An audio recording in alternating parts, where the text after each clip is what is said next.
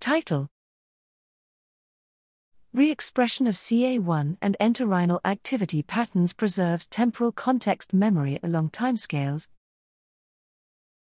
Abstract: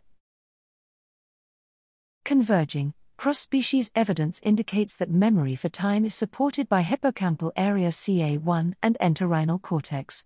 However, limited evidence characterizes how these regions preserve temporal memories over long timescales, for example, months. At long timescales, memoranda may be encountered in multiple temporal contexts, potentially creating interference.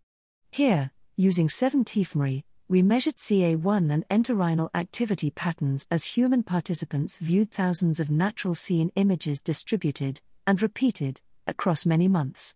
We show that memory for an image's original temporal context was predicted by the degree to which CA1/entorhinal activity patterns from the first encounter with an image were re-expressed during re-encounters occurring minutes to months later.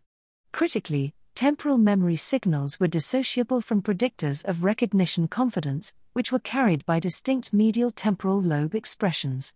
These findings suggest that CA1 and entorhinal cortex preserve temporal memories across long timescales by coding for and reinstating temporal context information.